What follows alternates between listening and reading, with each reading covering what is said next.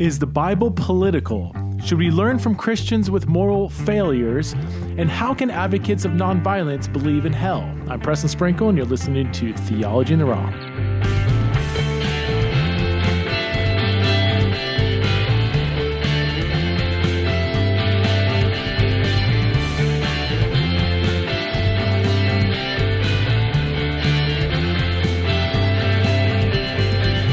Hello, friends. Welcome back to another episode of Theology in the Raw. I'm going to do something today that I haven't done for a long time, and that is address some of the questions that you all have sent in. For many of you, you know that my podcast was originally formed as sort of a question and answer podcast where my listeners would send in questions, and I would spend a whole podcast addressing several questions. And then I started to do more interviews with people. And then it was kind of like 50-50 interviews and questions. And then over the last several months, it's been almost exclusively interviews because I just have so many interesting people that I want to talk to. So, but however, I reached out to my Patreon supporters. A little shout out to those of you who are supporting me on Patreon.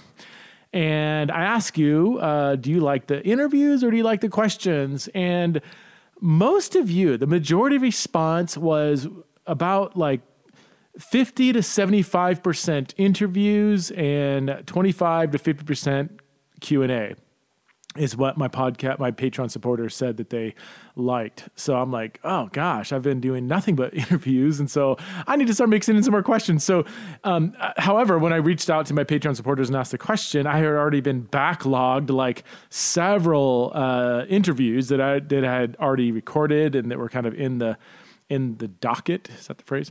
Ready to come out. So I still have more interviews that are ready to be released, and I will release those in due time. Some really interesting conversations that I've had with some interesting people. But I was like, man, I need to get to some of these questions.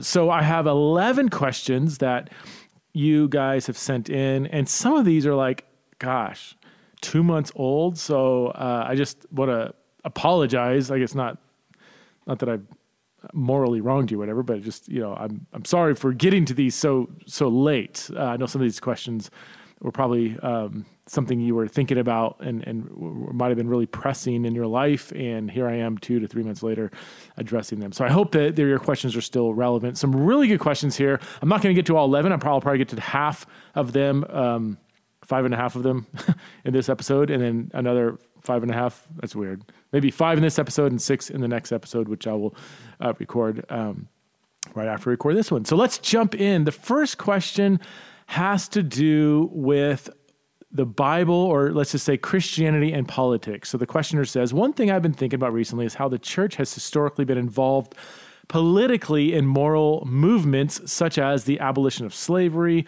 women's suffrage, etc. However, the modern evangelical church seems to be absent in condemning the moral issues, the moral political issues of our day. Is this because individual church corporations are so reliant on 501c3 status that they do not speak about politics?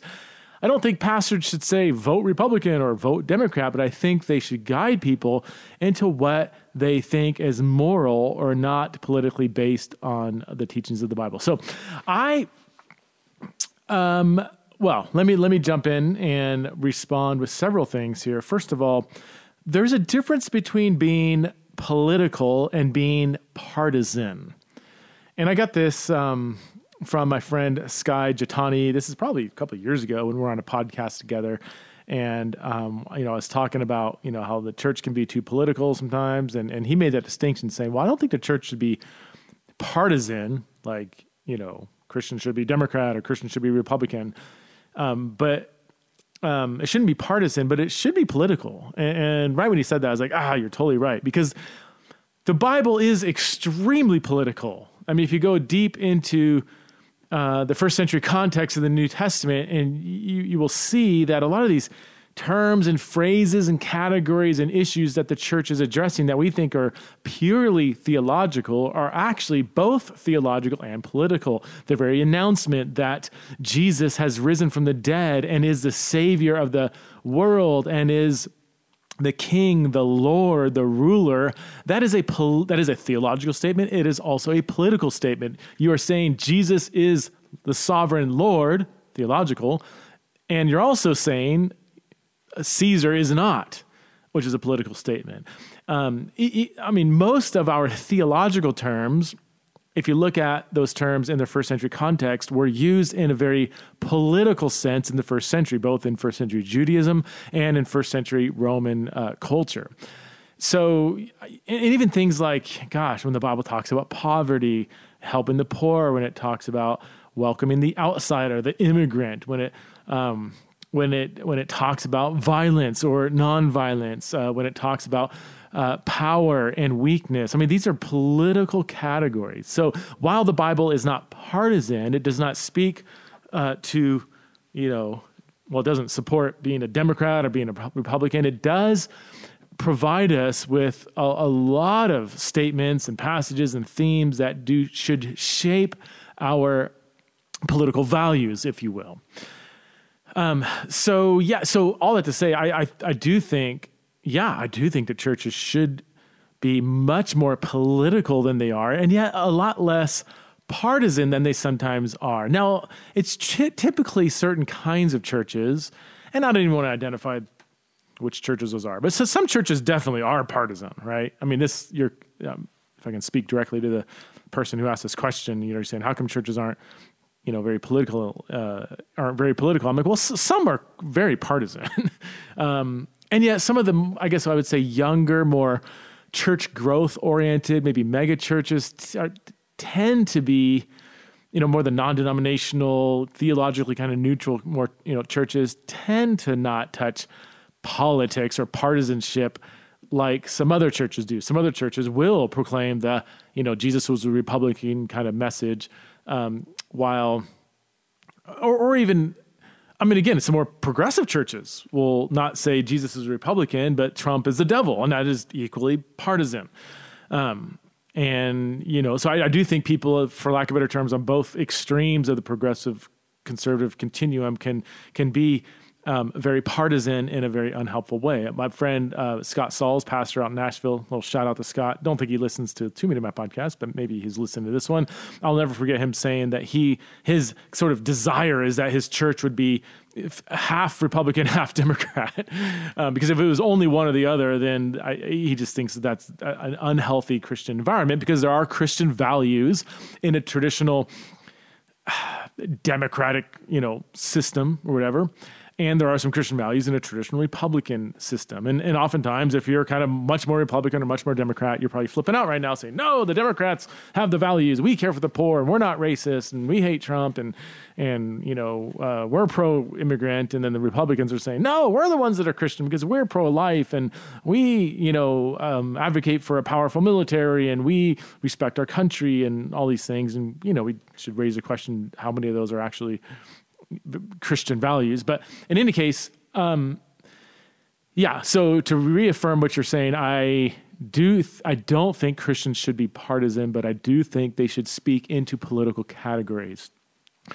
Whenever there is a mass shooting, maybe not whenever, because it seems to be happening almost every day now, but I think a church in 2019 that hasn't helped disciple its people into how to think through violence, gun violence, mass shootings, even Christians and the gun culture. I'm not a full-time pastor, okay?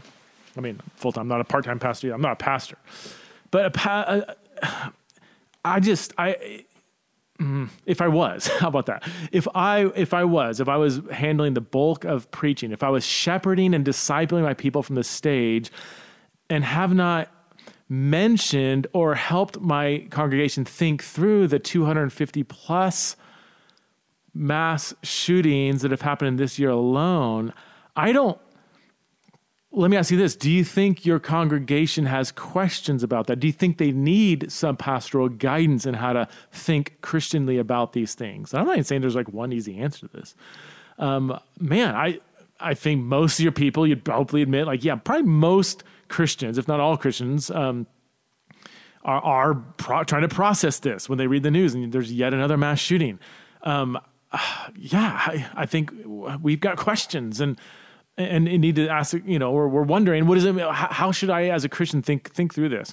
Obviously, the stuff going on at the border and the build the wall people and the welcome the immigrant side, and I mean, there's just a lot of tension just in the very conversation about how we're supposed to think through things like immigration or illegal or undocumented immigrants, and what does the Bible say about this? I think I don't think every sermon needs to be kind of politically oriented. I do think we need to simply teach the text of Scripture, but man, you can't get very far in the New Testament until you come across a passage that would be relevant or touches on how we should think Christianly about the outsider, the immigrant, the foreigner, those who have been marginalized, or how we should think about things like violence and peace and so on and so forth. So the Bible is just soaked with themes and passages and doctrines that live at the intersection of theology and politics. So yes, I think the fact that we live in such volatile political times, the fact that the Bible is incredibly relevant and speaks to these various issues, I think, yes, we should be speaking into political questions more. And again, not taking a partisan position. I probably wouldn't even mention the parties, or maybe admit that, hey, yes, Democrats would be more, more for welcoming more immigrants into this country than most Republicans. I mean, maybe showing awareness that you're in tune with what's going on. But I don't think you need to speak to these issues through partisan lenses, because I think that could skew the conversation. But these are things that Christians are and should be thinking about. Okay, next question. I have a question specifically involving how we engage cultural situations like the transgender story times or school curriculums that teach things outside of our moral stance that are happening in larger cities. I'm holding the view that I should love people who are LGBTQ+ in extremely sacrificial ways, as we're called to do for all people, but I don't know how to hold my theological stance while believing that the overemphasis of this material is going too far. I want to come back to that. Well, I just want to highlight that's a pretty broad statement here that we would need to maybe get more specific about. What do you mean by the overemphasis of this material and going too far? It's a real broad statement that we'd need to specify a bit more. In other words, I don't know how to follow Scripture's teaching on the sinfulness of LGBTQ+ behavior without coming across as very unloving and preferring that these things didn't take place. Does that make sense? I don't love the idea of our very young children being read stories that put transgenderism on such a pedestal, but perhaps any pushback against it would be seen as an unapologetic bigotry. How should we think about this topic? Well, we should think about it very sensitively. And very specifically. This is, gosh, I mean, you open up a massive can of worms, and I've got worms just crawling all over my desk right now. So let me maybe not try to put all the worms back into the can, but maybe single out a couple things here. First of all, you use the phrase, as I do, LGBTQ+. That is a really, really broad, massively broad umbrella category. What is, you use the phrase sinfulness of LGBTQ+ behavior. That, and I'm not faulting you for this, because this acronym is thrown around all the time. I've been trying to use it less, because sometimes it can become so broad. It almost be like LGBTQ+ is about as broad as like the term Christian. When I say Christian, what if we said the Christian behavior? That's about as precise as LGBTQ+ behavior. What do you mean Christian? Like, which behavior? Like loving your enemies or killing your enemies? Or loving the poor, or not caring about like how Christians should behave or are behaving? Are we talking about sexual behavior here? Which is probably what you're saying. I mean, LGBTQ+ behavior. Usually when Christians use that phrase, they're meaning same-sex sexual relationships. But again, I want to point out that not every person who is or identifies as LGBTQ+ is engaging in the same-sex relationship. Not every TQ+ person is same-sex attracted. We're dealing with messy questions around sex and gender. So if you transition, if you go male to female and you're attracted to males, are you straight or are you gay? It depends on if you base it on biological sex or one's gender identity or their gender presentation, if you will. What is the Q? What is the plus? Are you including intersex people here? A lot of intersex people don't even want to be included in this acronym and find it rather dehumanizing and offensive to include intersex here. Or asexual is usually included under the plus. Well, what is asexual behavior? Sexual purity? I mean, there's so much diversity and even disagreement and tensions within the very broad, very, very broad LGBTQ plus umbrella that it makes it difficult to talk about LGBT anything as some monolithic group of people or even a monolithic ideology. There's loads of differences and disagreements within the acronym. There are, I've been reading a lot of conservative, non-Christian gay people recently. So people like Douglas Murray or Andrew, what's his name? Andrew Sullivan, or Dave Rubin, who would be more libertarian, classic liberal, but would be, I don't know, he would resonate much more with a conservative perspective on many kind of issues, and some moral issues. He might be on the more progressive side, but and there's many others. There are feminist L's in the LGBTQ acronym. I would say a good number of feminist L's who are very much opposed to the T's, and loads of T's who are opposed to the L's. There are conservative T's who are opposed to the radical T's. People like Blair Wright or people within if you Googled the Peak Resilience Project, some detransitioned former T's that are now just L's and are very critical of a T ideology. You have medical scientists like Ken Zucker, Ray Blanchard, Susan Bradley, who would be very critical of a much larger T umbrella ideology, and yet they would be non-religious, liberal in their politics, and not religious, not against, say, transitioning, but would be opposed to certain elements of a T ideology. And on and on and on we go. I mean, there are conservative Christians who are LGBTQ plus. There are people who are part of the plus who don't even know they're part of the plus. Just met a woman, an intersex woman who up until 2 years ago didn't even know she was intersex. She was like, wow, so I've been kind of included in some versions of the acronym and I didn't even know it, and I don't feel like I should be included. And on and on and on and on and on it goes. So I feel like I need to write a blog about this soon. Just how in most contexts, the acronym is unhelpful because we think we are speaking about a monolithic group of people. Even though we would admit some diversity here, I don't think we're aware of just how diverse the LGBT umbrella is. And this is really coming out more recently. I think it's really starting to break apart. Again, it's kind of like, kind of like Christianity and all the many denominations. And sometimes these denominations would never even be able to get along. And, if you put them in a room together, one denomination is not going to leave alive, right?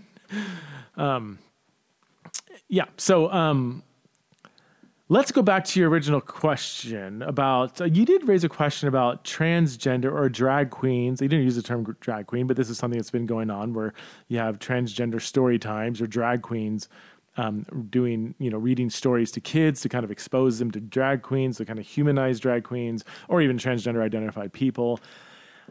I always want to, before I jump in and kind of like give a strong opinion, I really want to try to wrap my mind around what's going on. And I typically like to say, is there anything good here? And, I think it can be good, of course, for a child to humanize any human being. And sometimes kids can have very dehumanizing perspectives on certain people that they're not used to. So that I would see that as a good thing.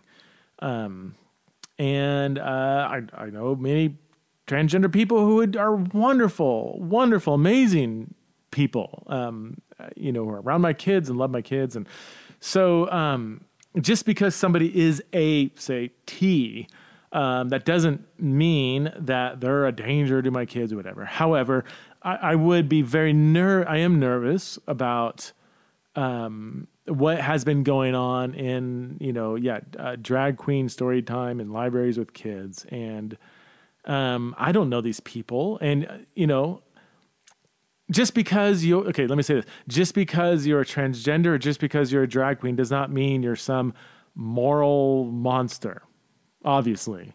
Maybe it's not obvious to some people. It's like, well, just because you're straight doesn't mean you're not a monster. Straight people abuse other people. Some straight people do. Most straight people don't. But being straight doesn't make you morally pure or morally impure. It just means you're straight. That's it. Being transgender doesn't make you morally pure or morally impure. So just because you're transgender doesn't mean you're a moral monster. But just because you're transgender doesn't mean you're morally pure. I don't know who these drag queens are.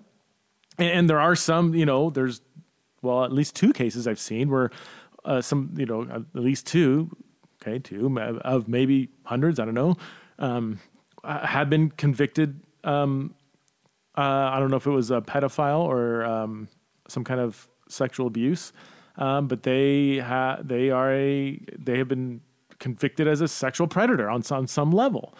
That doesn't mean all drag queens are. Doesn't mean most drag queens are. It just means some are. Why? I don't know. Some straight people are. Like being drag or transgender doesn't make you a moral monster. It also doesn't make you morally pure. So I don't know who these people are. And I don't, there is a certain ideological push here that I'm like, I don't need a transgender person or a straight person to parent my kid, especially if they have an ideology that's very different from me. And I will say that it does seem that these story time with children, the people that are promoting that and the people reading the stories are not just drag or trans, but they have a specific ideology that I don't agree with. Not just I would biblically not agree with, but even scientifically wouldn't agree with. And again, I'll say it one more time that I'm not saying that's true of all or even most transgender people. I'm saying some. I would say probably the majority of at least public trans people do have an ideology. And when I say trans people, I feel like people outside the church would have an ideology that I don't agree with, and I think can be dangerous and harmful when it's being sort of pushed to our kids. I am not, while I can acknowledge some positive things here, I am not very excited about this happening. There is, when I'm seeing what's going on in the broader culture with certain strands of an LGBTQ, so here I got to keep it plural here, certain kinds of LGBTQ ideologies, okay, keep it plural, because again, I don't want to go against what I just said about making sure we understand the diversity here, but there is certain ideologies within the greater LGBTQ community or movement that I think are not only unhelpful but are harmful to children, especially when it comes to kids who are gender non-conforming. They don't fit the stereotypes of masculinity and femininity, which is perfectly fine. You can be a 10-year-old kid, a boy who doesn't like sports and likes to dance and has more friends that are girls than guys, and maybe don't get along with guys, whatever, boys.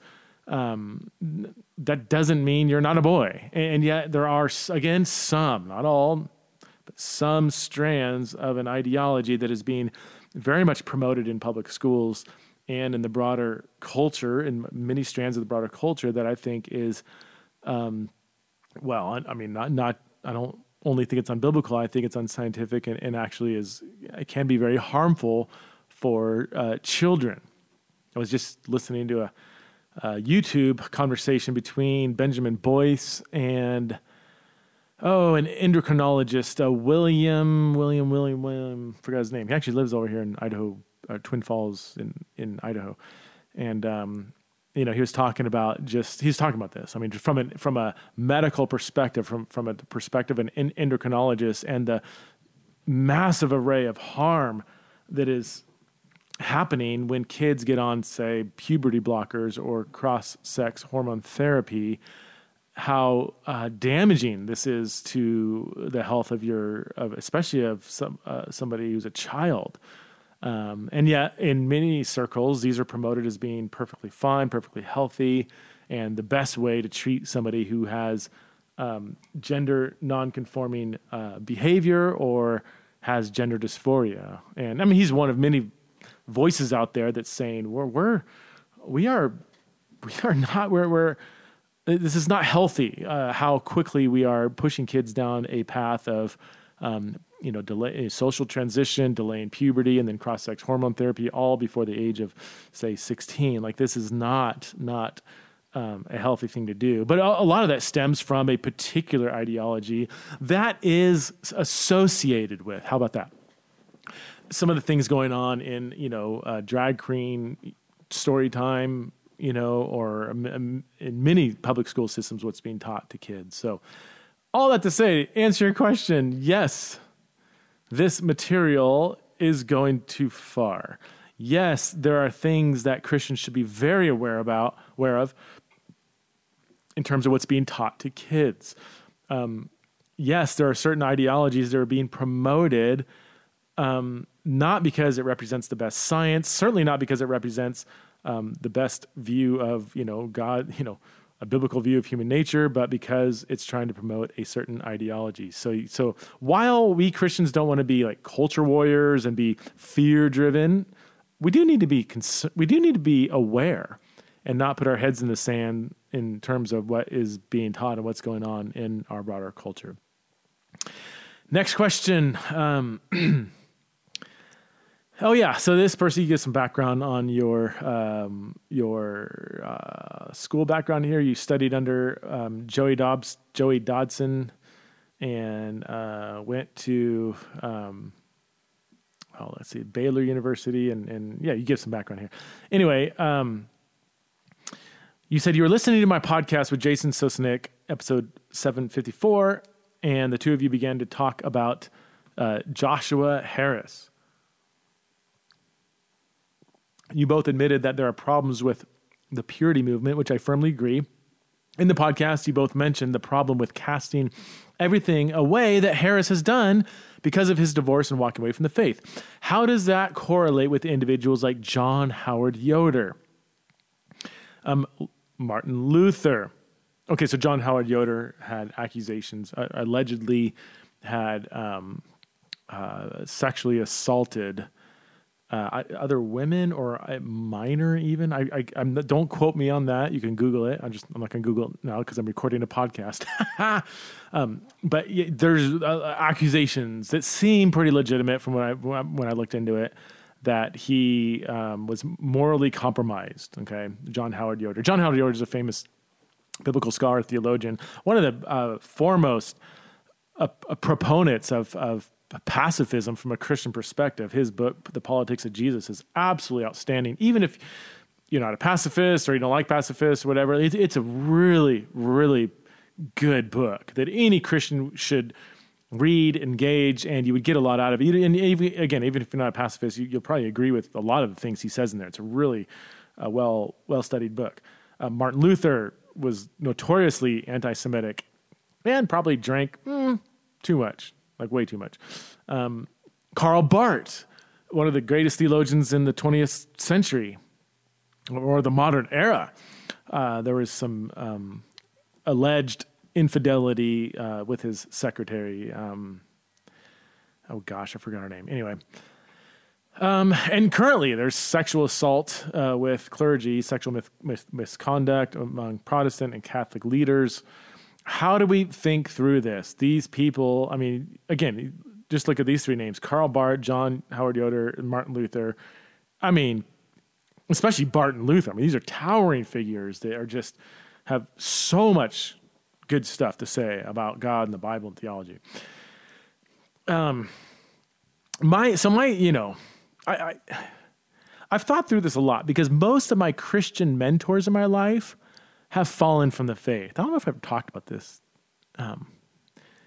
very often.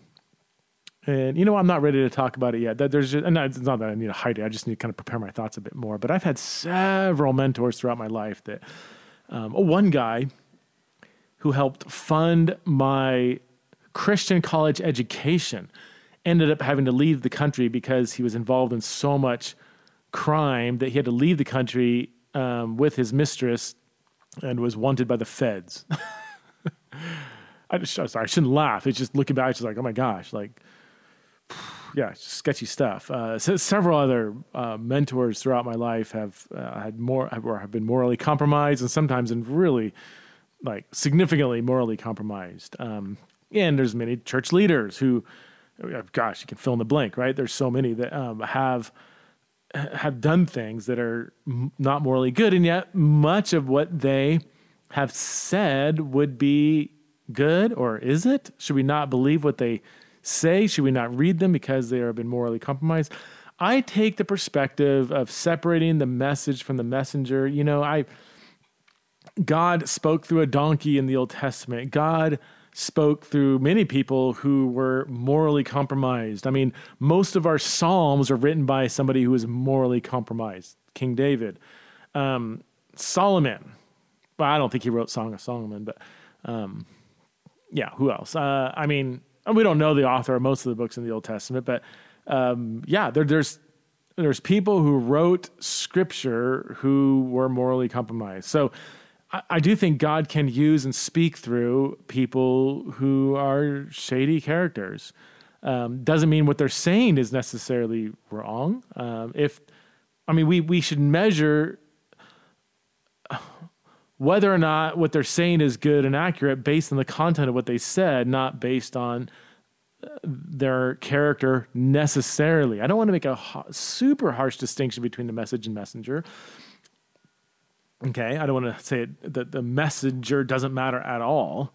And certainly somebody who is a qualified, godly, humble messenger, I tend to trust what they're saying more. But again, going back to the original series of examples, the Politics of Jesus by John Howard Yoder, whether or not that book is good and helpful and true or not does not rest on whether or not he is guilty of the things that he's been accused of. Same with Karl Barth and Martin Luther. The entire Protestant Reformation would kind of crumble if we said, nope, Luther, anti-Semitic. Therefore, nothing that he says is good and accurate and true and beautiful. What he says is either good and accurate, true or beautiful, or it's not, based on the content of what he said, not whether or not he was living up to par while he was saying it. Those are my thoughts anyway. Next question, Preston. I'm stunned. Love giving questions that begin with that. This could go multiple ways, right? Take another sip of my beverage. I'm familiar with your work and your book on nonviolence, so I just purchased and started listening to your audiobook on hell with Francis Chan. I saw that you advocate for ECT, eternal conscious torment. I'm perplexed because I'm familiar with your clarity and conviction on nonviolence. To state the obvious, ECT is extremely violent. Okay, so if somebody believes that Christians should be nonviolent, how can they possibly believe in ECT? Honestly, let me give you two clarifications. First of all, nonviolence has to do with a Christian ethic and not how God may or may not act, at least from my vantage point and from the vantage point of many Christian advocates of nonviolence. Many Christian advocates of nonviolence believe in they believe in hell. They do believe in some kind of punishment. So from my perspective, nonviolence isn't specifically about the nature of God, but it's about the ethic that God calls or he lays upon his followers. Now, some people say, gosh, isn't that a contradiction? Or isn't the Christian ethic rooted in the character of God? Well, yes. Some human virtues many human virtues are rooted in God's character. We should act like this because God acts like this. But others are more complex. There's certain things we should not do precisely because God will do them. And the classic example relevant to this conversation is Romans 12. Do not take vengeance, Paul says, paraphrasing, precisely because vengeance is the Lord's. I mean, right there, I don't know how else to interpret that. I mean, it says with crystal clarity, God takes vengeance. 2 Thessalonians 1 says the same thing, and Isaiah 66 and other passages. God executes vengeance, and yet clearly Christians are not to execute vengeance. Here's an example of we should not do something precisely because God will do that very thing. So I think this is really significant for how I understand Christian nonviolence. We don't need to violently attack our enemy. We don't need to deal with our enemy. We don't need to punish our enemy. We don't need to execute punishment within a Christian worldview precisely because God, the perfect judge, will dish out punishment as he sees fit in the end. So yeah, in a sense, it's not only like, I hold these two views in contradiction, Christian nonviolence and punishment in hell. It's precisely because I believe in hell is one reason why I don't need to embody hell on earth toward my enemy. Secondly, this is directly to my questioner, you might like to know that I've actually shifted my view on hell. I would no longer believe in eternal conscious torment, but would believe in the annihilation view of hell. Not because of nonviolence, though. It's really because of the text of Scripture.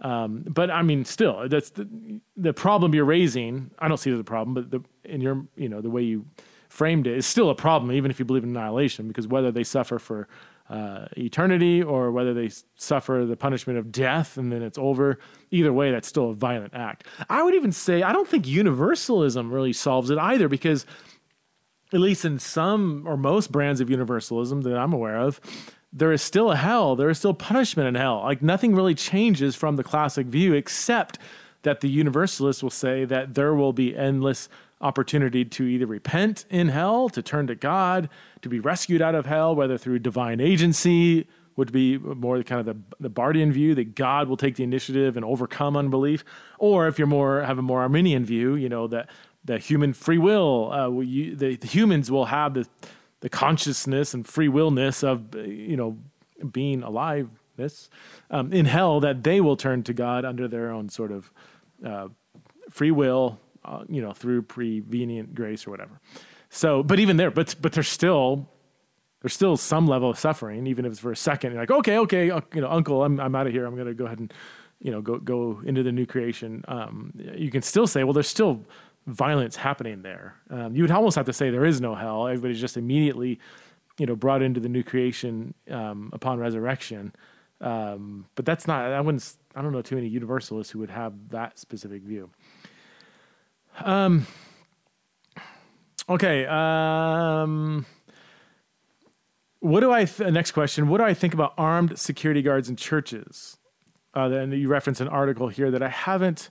In Christianity Today, I have not read, okay? But in fight, I point out that Jesus tells us not to violently resist an evil person. That's Matthew 5:38. So could you discuss this on Theology in the Raw? We'll let some guidelines on how to reason through this biblically. This is a great question. I'm not going to read your name. I see your name here. I would love to give you a shout out, but I don't like to read people's names unless you give me explicit permission. Yeah, I've thought through this because, I speak all around the country on sexuality and gender. And as you may know, I mean, that this is a really touchy, volatile conversation. And typically when I go into churches or other venues, they have their own kind of security team. And then they, the churches I go into typically would have a security team just in any church service. And so I've kind of thought about, like, gosh, should I request that there isn't a security team, or request that they don't act violently if somebody speaks out or whatever, which I hope they wouldn't. Somebody starts yelling and screaming from the back, hopefully they wouldn't, start punching the guy. Hopefully they would non-violently, address the situation however it needs to be addressed. But I have thought about this, and I've had pastors ask me what I thought about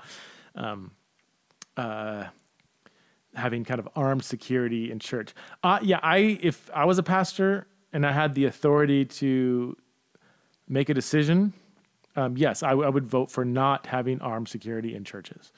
Why? Well, as somebody that believes in nonviolence, of course I would not have armed security in churches. I think there are ways you can nonviolently try to apprehend somebody who might be acting out in violence. I do think, nonviolence can and does work sometimes, a lot of the times, at least some of the times, in addressing evil. But either way, whether it works or not works is the secondary question. The primary question is not effectiveness, but faithfulness. What is the most faithful Christian response to evil in this world?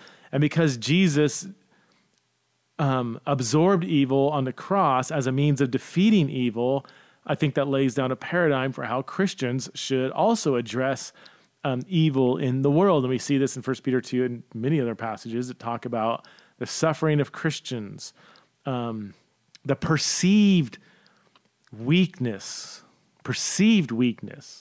of Christians is actually divine strength and power in confronting evil. We see this all throughout the book of Revelation, and I'm not going to get into my whole book. I wrote a whole book on it, as the questioner knows. So, I don't... So theologically, I wouldn't have armed security guards, but even practically, we don't live in a two-dimensional world where if you don't have armed security guards and there's a situation where there's violence happening, then therefore the violence will win and innocent people will get killed. But if you had armed security guards, they would confront the violent person and innocent lives would be saved. Like that's armed security guards, safety, no armed security guards, potential, slaughtering of innocent people. That is a binary world, a flat two-dimensional world that doesn't exist. There are a myriad of other situations. An armed security guard, yes. Let's just speak practically, not theologically for a second. Practically, sure, that they have the potential of apprehending a violent person if something broke out and saving innocent lives. That's one possible scenario. Another possible scenario is that they try to apprehend the violent person waving a gun around and they misfire in the adrenaline rush of the tense situation where they have half a second to make a decision, and they could shoot past the person, miss them, and shoot a 2-year-old kid in the head. It's also possible that somebody could jump up in the back of the room, start yelling and screaming, waving a gun, and you jump up and point your gun and shoot at him, shoot a child, and then find out that it was actually a mentally ill person waving a squirt gun or a toy gun. That is a possible situation. You have a possible situation where a violent person who's unarmed could actually grab the gun from the security guard and actually, now that he, because you had an armed security guard, therefore more violence will be happening. I could go on and on and on and on and on and on. We don't live in a two-dimensional binary world where it's either you arm yourself and save lives, or you don't arm yourself and lives will be lost. That's not the real world. So even if you don't agree with my nonviolent position, I think you do have to consider the pros and cons, the various different things that could happen with having armed security guards. But yeah, I don't think guns belong in church. So, but again, I believe that for practical reasons, but also for theological reasons. Last question here. How would you answer the question, why is Leviticus's instructions on homosexuality still valid, but not the punishment outlined? That's a great question, because Leviticus 20:13 which prohibits same-sex sexual behavior, also says that the two people engaged in the act should receive the death penalty. My simple answer would be the ethical command against same-sex sexual behavior is repeated in the New Testament, New Covenant, but the whole judicial system of punishment is not. Let me say that again. I'm not going to say it again because you can just hit pause and go back 15 seconds. But no, we'll say it again just for my own sake. So thinking on the fly, folks. The ethical command against same-sex sexual behavior is repeated in the New, but the whole judicial system of punishment is not. And you can argue that last point, that's fine. But I'm giving you my reason for why I can say the command against same-sex sexual behavior does carry on into the New, while the punishment, the death penalty for sin is not. I mean, let me give you a couple reasons, or 3 reasons why I don't think the death penalty system of the Old Testament carries over into the New. Number one, the Old Testament, the Old Covenant, is a theocracy with a church and state, so to speak. It wasn't called the church, but God's people were the state, God's state. I'll just use the analogy of church and state. Church and state were one in the Old Testament. The laws of the land were the laws of the people of God, whereas in the New Covenant, now we have laws for the people of God living sort of like exiles in Babylon or exiles under the Roman Empire. And so we have our ethic that the community of God's people are to follow, but there's a whole big, bad, dangerous world out there that is doing their own thing. So they might have a judicial system where, they execute punishment for wrongdoing. I mean, this is Romans 13.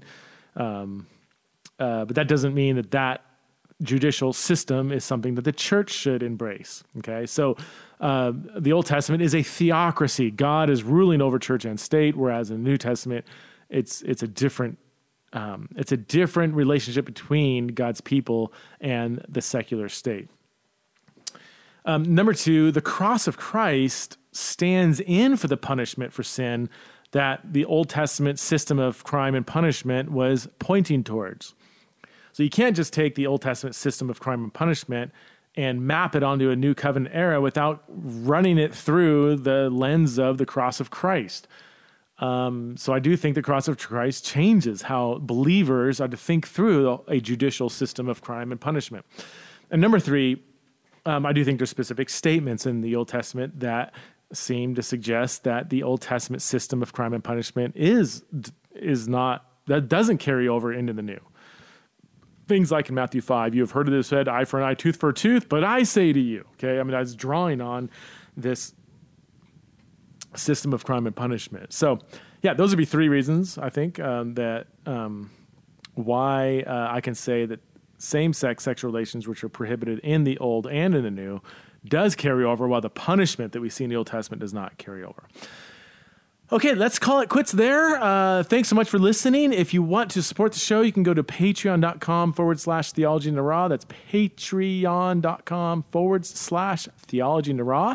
And get access to premium content in exchange for a few bucks a month, whereby you would be supporting this podcast, this ministry, the whole Theology in the Raw movement. That has a nice ring to it. I've never used that phrase before. Theology in the Raw movement. Nah, it's a little too ambitious. Let's scratch that. Let's just say Theology in the Raw community. Not quite a movement yet. So, but if you want to support the show, support the work that I'm doing through Theology in the Raw, that's Patreon. You can go to patreon.com/theology in the raw. Until then, we'll see you next time on the show.